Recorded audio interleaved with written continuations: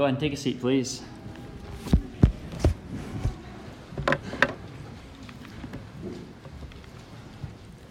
This morning we're going to be beginning a new study in the book of Exodus, and so you can be turning there to Exodus chapter 1. And I want you to imagine what the ideal life looks like for you. If God gave you the pen and said, here, you get to write the whole rest of your story, how would you write that story? I think some of us would see that ideal life like a perpetual summer break. No teachers, no assignments, no reason to wake up early in the morning. Others of us, perhaps those who are a little bit older, might see it as an eternal retirement. No bosses telling you what to do. No more reasons to stay up late with stress. No more early morning meetings. And I think one of the things as we begin to think about what the ideal looks like, we begin to see that as something that involves freedom for us. And the removal of anything that might limit our freedom. See, we don't like things that limit our freedom, do we? Like a law that tells you what you can and cannot do. People say, I love Montana because I can ride my motorcycle without somebody telling me I have to wear a helmet. Because we don't like laws that tell us what to do. We don't like being a part of communities where somebody can come by and says, well, the homeowners association says your grass can only be 1/4 of an inch long. We don't like being told what to do. We don't like the burdensome demands of a boss who says you need to get this job done in 5 days, and you say, 5 days? That's impossible. Or overbearing teachers who say the paper has to be 20 pages and this is only 19 pages. Go and do it again. We don't like boundaries, rules, and restrictions. So when we start to think about the ideal life, we take all of those things away. And as we read Exodus this morning, I think, will discover that God has His own picture of what an ideal life looks like for us. And I'll simply say that you might be surprised how God defines that a little bit differently than we may be tempted to do. And so I want us to begin by looking at Exodus chapter 1 and verse 7, where the text says, But the Israelites were fruitful and prolific. They multiplied and grew exceedingly strong, so the land was filled with them. Now, Exodus chapter 1, as you read it, is oozing with something called irony. Irony, of course, if you remember from your English classes, is when two opposite things are put together in a way to get our attention. So this is ironic. Nothing is written in stone. Do you see the irony there? And so our text, in a very similar way, is ironic. And so if you look at this verse, we see these four kind of keywords I want you to pay attention to in 1:7. The word fruitful, the word multiplied, land, and filled. And as I point out those four words, you may just be having one of those deja vu moments, thinking, I feel like I've read these words somewhere before in Scripture. And of course, we can go to Genesis chapter 1, verse 28. God blessed them, and God said to them, Be fruitful and multiply and fill the earth. Same word there, and subdue it. So what God has wanted, what God has desired, is for this to happen. That one day people would be fruitful. They would multiply and they would fill the earth. And so if we've been reading our Bibles from Genesis 1 up to Exodus chapter 1, verse 7, we are expecting this to be a story about good news. We would expect the text to say, and finally what God hoped for happened. And everyone lived happily ever after. We would say this is exactly since creation what God desired. This is the very thing that God promised to Abraham and to Isaac and to Jacob. He said, this is the thing that's going to happen. And in Exodus, it has happened. And now we think ease and simplicity because God has finally got His way. The Israelites are now as numerous as the stars in the sky. And yet we find that there seems to be something ironic happening as this people are growing. In the text that Hayden read for us, we come to find that as their numbers increase, also their oppression increases. Each time the Pharaoh sees the people growing, he ratchets up the intensity of their oppression. First, it begins by this forced, hard labor. Second, he begins to instruct the midwives to kill the baby boys. And then third, he says to anyone, if a baby boy is born, they need to go into the Nile. Every time he sees them growing, he becomes far more oppressive. And I think that we'd figure out pretty quickly that this is not the ideal life that people would have imagined once they finally were fruitful and multiplied and are now filling the earth. And in fact, if God were given an evaluation score of how well he is doing of the God of these people who are flourishing, I suspect he wouldn't get a very good annual review, would he? This is where God wanted us to be, where he called us to be. And we will find out very quickly that God's ways are not our ways, and God's plans are not our plans. And as we look through Exodus, we will discover a God who may have a very different plan for us. And as we read of the oppression, I think we should be wondering, when will God show up? I mean, God is here. You'll see 3 times God is mentioned, but in a very behind-the-scenes way. And when God does show up, we have an expectation of what he will do. Have you ever felt like in your life that you say, well, if God was really here, he would? We always have a sense of what God should or could or ought to be doing. And we evaluate God's performance based on our ability to see, is God doing the things that we expect or long for or desire? And I think it's this very expectation of what God will do when he shows up that leads to one of the greatest misunderstandings of what the book of Exodus is about, of what life in Christ is about, and what God longs for. So what do I think we misunderstand sometimes about Exodus? If you look at chapter 1, verses 13 through 14, we get a sense of what life is like. The Egyptians became ruthless, imposing tasks on the Israelites, and made their lives bitter with hard service, in mortar and brick, and in every kind of field labor. They were ruthless in all the tasks that were imposed on them. And the words highlighted that you see up here are actually the same Hebrew word for service. They were in service or they were in subjection. And 5 times that seems to be the problem. And for us, people who love no limits or no restrictions, we think that the solution to the problem must have something to do with all of these limits that are placed on the lives of people. And so if we were to ask the average person on the street, what is the problem with this text? I think we might hear versions of the following 2 answers. Number 1, they worked hard at making things for someone else. I mean, a lot of us don't have a problem with working hard as long as who gets to reap the rewards of that effort? We do. And so we say what needs to be made right is that no longer they ought not to be doing this. The second thing we see is that the work they do is subject to the will of another. Imagine somebody telling you when you wake up where you should go and what you should do. And so we think when God's going to show up, he's going to find a solution to these 2 problems that we've identified. And so we have our own solutions. We think that God will no longer require this hard work from people anymore. Or if he does require hard work, at least you'll get to have the fruit of your own labor. And certainly when God shows up, nobody's going to be telling anybody what to do anymore. And I think that's what we expect of Exodus. The solution will be the dream of our ideal life. No bosses, no rules, no assignments, no one telling me what to do. We think that this is going to be a plot of freedom and of liberation. This will be, for the people of God, the declaration of independence, no longer ruled or subject by another. But let me ask, what do you think of when you think of freedom? If you are like the average person, most of us view freedom as the removal of some sort of external limits. To be free is to have nothing that will get in the way of getting what you desire or hope for.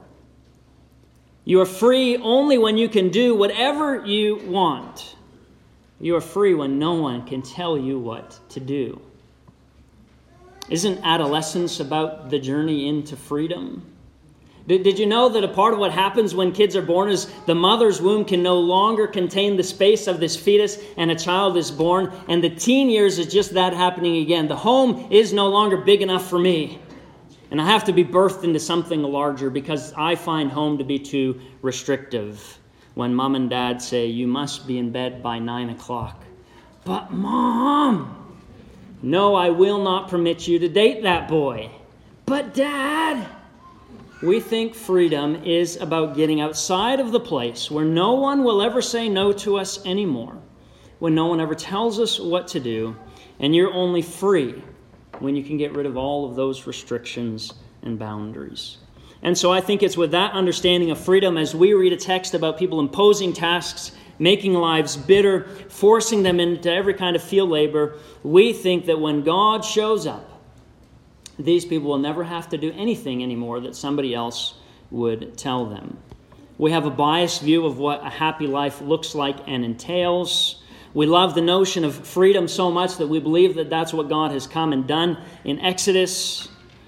And I suspect that we would be surprised to find how the story really ends. And so we're going to take a little bit of a field trip here together. We're going to be cross-cultural into the latter desolate regions of Exodus. People love the early parts of Exodus because it's narrative, and you get near the end, and boy, it's awfully burdensome there. So we're going to get in that tour bus, and we're going to look, and we're going to see, is there anything that strikes us as odd in what we see in these latter parts of the book of Exodus? So turn in your Bibles to Exodus chapter 40. Now, my gift to you this morning is that I will not read all of Exodus chapter 40. I am not sure you could endure it. But I do want to read the first 3 verses. And as I read these, see if you can hear a repeated phrase. The Lord spoke to Moses, on the first day of the first month, you shall set up the tabernacle of the tent of meeting. You shall put it in the ark of the covenant, and you shall screen the ark with the curtain. And on this goes through the first 15 verses of chapter 40. And the word that I see, reading from the New Revised, is you shall is repeated 14 times in 15 verses. Now, you may have a different translation that doesn't say you shall, but as you read these words, it's pretty clear somebody is telling them what to do. And over again, it is repeated. And then in verses 16 through verses 33, we have another repeated phrase, which I'll let you again read on your own time. But here we have just as the Lord had commanded, repeated 8 times in 16 verses, 50% of the verses. So we think what's going to happen? We think all of a sudden God's going to show up and now these people get to do whatever they want to do. So when we get to the end of Exodus, did we solve the problem that the work they're doing is subject to the will of another? Oh no. Somebody is still telling them what to do. You shall, as the Lord commanded, as the Lord commanded, as the Lord commanded. That problem was not solved at all. They are still being told what to do. Okay, well, what about this notion that they're working hard at making things for someone else? I mean, surely that goes away. And if you look at chapters 36 through 38, I'm just going to read the little subtitles again in the New Revised Standard. Construction of the tabernacle, the making of the ark of the covenant, the making of the tablet for the bread of presence. The tablet. I don't think they had iPads or anything like that. I think that's table there. The making of the lampstand, the making of the altar of incense, the making of the anointing oil in the incense, making an altar of burnt offering, making the court of the tabernacle. So are they no longer making things for someone else? Wait a minute. They are still making things for someone else. And so when we get to the end of Exodus, we think, whoa, has a problem really been solved? Somebody's still telling them what to do. They are subject to the will of another, and they are making things not for themselves, but they are making things for someone else. And it should beg the question for us as contemporary freedom-loving Americans, well then what is the good news in Exodus? If it's not freedom, if it's not liberation, where do we find any good news? And I think we find that in looking at what changes from the beginning to the end of Exodus. And the first thing I want you to note is that their service to God is voluntary. Unlike Pharaoh, where they were subdued or forced into it, here the people are choosing. So freedom is not about surpassing or overcoming or overturning or overruling or ignoring restrictions. Freedom is found in consenting to or submitting to something that is outside ourselves. Somebody said it this way: you cannot truly be free unless you accept that you will not ever be free. We choose to live our lives in submission to something. And the ultimate calling for our life is to find the right thing to submit to. To find that which is external that is worth submitting ourselves to. And in one sense, we know that's true. I mean, we are all subject to the laws of nature, aren't we? And imagine if you spend your whole life trying to push against the laws of nature and say, I'm only ever going to be happy if I'm no longer subject to the laws of nature. You will never be happy, will you? Until you recognize the world is created, embedded with these rules, these restrictions, and we find the right thing to submit ourselves to. And even if you think about marriage, I mean, there's all these ball and chain sort of jokes about marriage, right? But on the one hand, isn't there some truth to that? When you get married, you are committing and covenanting not to do some things. You are restricting your freedom. Perhaps before marriage, you could play the field. And now as a married person, you are saying no more often. But here's the irony when we live according to subjection to God, is every time we say no, we find our lives are more blessed through the act of saying no to those things. It is in subjection, in submitting to even another human person, we find that when we can no longer do everything we want and go everywhere we want, we experience a kind of freedom by giving up certain rights. Perhaps you know that when you have kids, you give up certain freedoms, don't you? We've got a lot of young parents. When you have a kid, you give up the freedom of being able to sleep through the night without somebody waking you up. You give up the freedom of being able to run to the store real quick. 3 hours later, you come back in and you look like you've been in a war zone. You give up the freedom of walking past people without them saying, what does that smell? I mean, I don't know, just babies. There's just all that smell. You give up freedom when you have kids. And yet, in giving up that freedom, you experience a sense of meaning and purpose and joy that you never could have if you did not give up that freedom. See, the change in Exodus is this realization that people are voluntarily submitting themselves to God. Nobody's making them do this, but they, in response to what God has done, have chosen to follow Him. Have willingly said, we will give up everything in order to give the glory to this God who has saved us and rescued us. And the second change from beginning to end that the people become to realize is the nature or character of the one who rules, or of the master. If you look at Pharaoh's track record, Pharaoh is oppressive. He selfishly wants to have control over this population, and he wants to oppress them and to put them lower. But God's way of dealing with his people is completely different. He comes in as a father, caring about his beloved children. In the words of Hosea 11:1, when Israel was a child, I loved him, and out of Egypt I called my son. You see, so we come and we see this father figure who comes and he brings his people out of this bad situation, and they in response want to, seek to, long to serve that God because of his character and because of his nature. We find out in Exodus that God enters the picture like a mother eagle who comes and carries her young like on the eagle's wings so that he can bring them to himself. Why would Israel choose to serve God when they've been saved from bondage? Because they believed joyfully celebrating God's deliverance brought them more, not took away from anything from the life they could live in relationship with this covenanted God. So this loving covenant God, what does he want of his people? God wants to be with his people. That's the ultimate movement and momentum of Exodus. He just simply wants to be there with him. Again, in those desolate regions of the latter parts of Exodus, we have a lot of talk about tabernacle, which is what? God with us. God brings them out because he wants them to be with him. And he in turn wants to be with his people.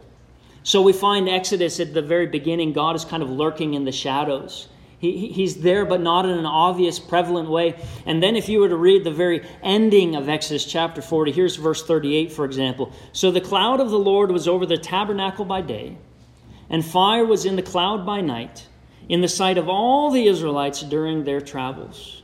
Everywhere they went, they were assured, God is here, God is close, and God is near. That's all he wants from his people, is that closeness and nearness. And we find the covenant of the law is what enables that. We find the tabernacle and all those instructions are what enables that. So the people voluntarily, freely serve a God who they believe created the universe, who they believe lovingly pursues them, and who they believe that they could find no greater life than living in subjection to that God. That, I think, is the storyline of Exodus that we'll be exploring and looking over with. And as Christians, we say, sometimes it's easy to say, yeah, but that's in the Old Testament. What about the New Testament? Exodus is the good news before there is capital letter good news. Exodus is the story of Jesus before Jesus even comes on the scene.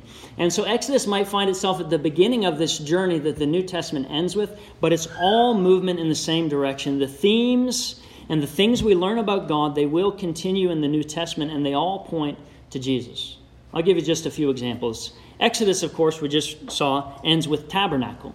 God dwelling with his people. God wanting to be with his people. When we get to the New Testament, what do we find? John tells the story of Jesus. In John 1:14, he says that Jesus made his dwelling among us.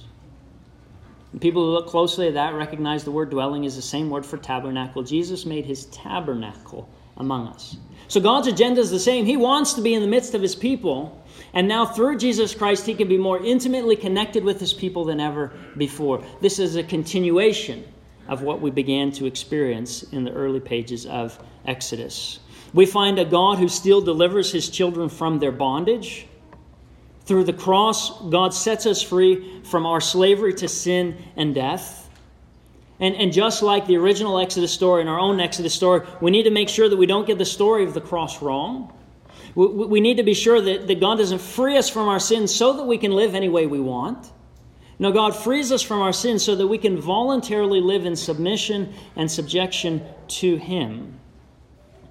And so I guess the challenge I have for you this week to think about is, what God-given boundaries do you need to learn to joyfully submit to?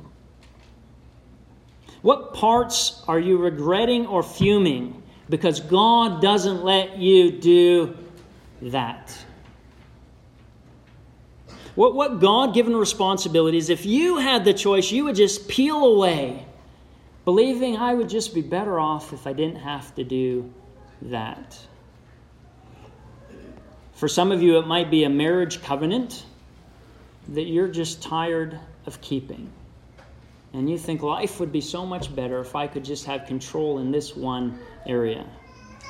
For some of you, it might be an opportunity at work that you know you really could get ahead and have less people above you telling you what to do if you just changed a few of those numbers around.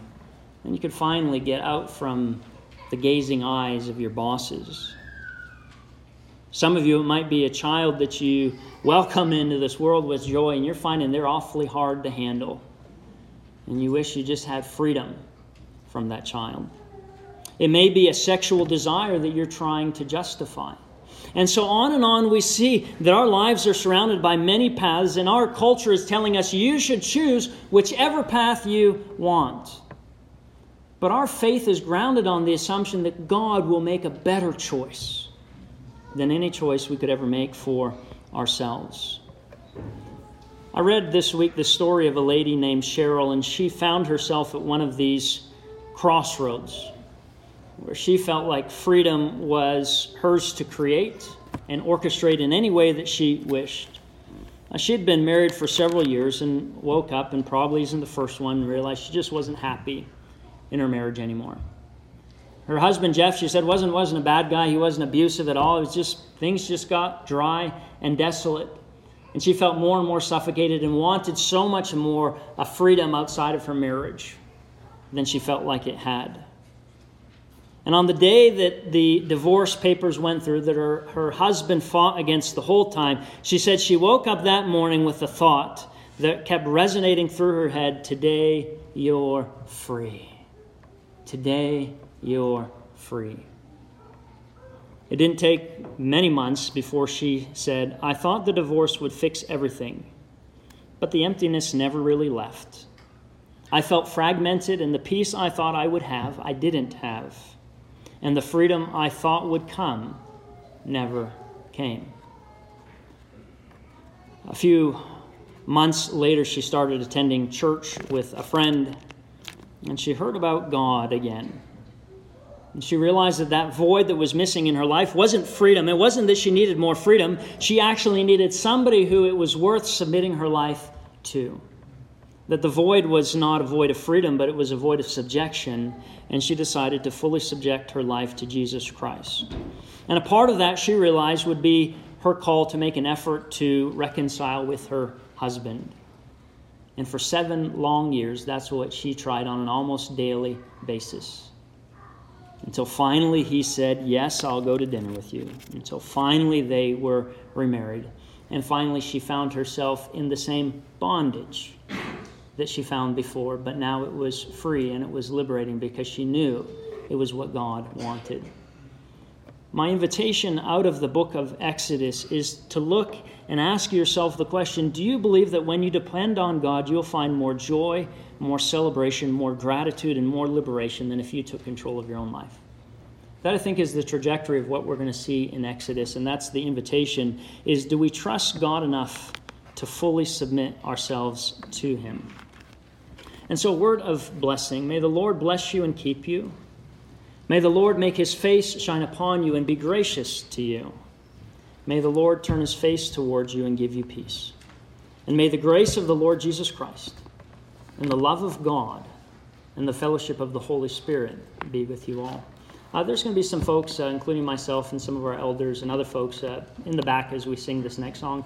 If you want to pray with someone, and specifically if there's an area of your life you've been saying, I've really been pushing against God's will for my life here, and I want to reconfirm my trust in Him. Or perhaps you've never, ever professed your trust in Him. Your willingness to say, God's ways need to be my ways, God's plans need to be my plans, and I'm willing to submit fully. But if you have any kind of a need you want somebody to pray with, we invite you to come and find us in the back while we stand and sing this next song.